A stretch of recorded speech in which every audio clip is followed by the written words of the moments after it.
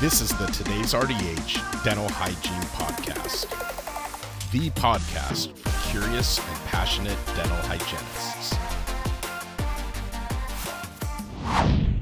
Networking to achieve overall health for patients by Spring Hatfield, RDH, BSPH. Recently, at my annual well visit with my primary care physician, after the usual weight and blood pressure check, I was asked when I last had my eyes checked, when I last saw a dermatologist, when I last had a mammogram, and so on. The one thing that was missing from these interview questions was when my last dental checkup was. As I waited to see my physician, I saw on the wall a poster that gave statistics on diabetes and discussed the rise in the number of diabetic patients in the last 10 years. With all this information floating around in my brain, I decided to ask my doctor about the percentage of patients he sees that are diabetic. And my doctor came in. I asked him just that. He informed me it was about 50%. 50% of this doctor's patients are diabetic, and he doesn't inquire about their last dental visit. This is a problem.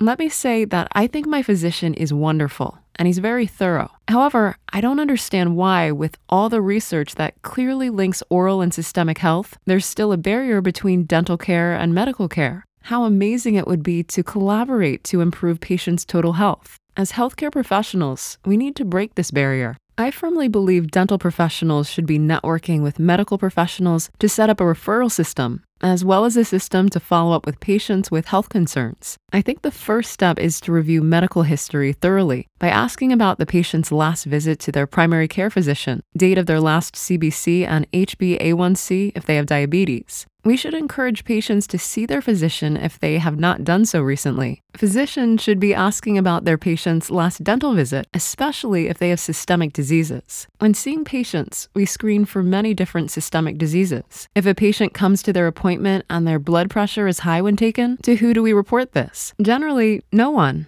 other than the patient, apart from very few offices. If we had a referral system to open that line of communication, we could fax or email a report to their physician with the information that we gathered at their visit. This would ensure the information was delivered to the physician's office, instead of relying on the patient to relay the information. Dental hygienists are in the perfect position to be the advocate to break the barrier. One possibility would be to have your dentist sponsor a lunch and learn, so you could meet with physicians, nurses, and office managers to further explain the advantages of this relationship and how it could benefit our mutual patients. Not only would this benefit existing patients, but it could improve the number of new patients coming into the office. In the long run, this would improve overall community health. Having a list of physicians and referral slips for patients when we recommend that they follow up with a physician, that would lessen the burden on the patients that are not already established with the primary care physician. If they're an established patient that you see often, they already trust you and are more likely to follow your recommendation. This puts dental hygienists on the front line in achieving total body health for their patients. The same would be true for physicians. If they had a list of dentists and referral slips for patients needing to be seen for a dental checkup, physicians encouraging patients to go for regular dental checkups would also reduce the number of ER visits due to toothaches, which in turn might reduce the overuse of opioids. Okay, that might be a stretch,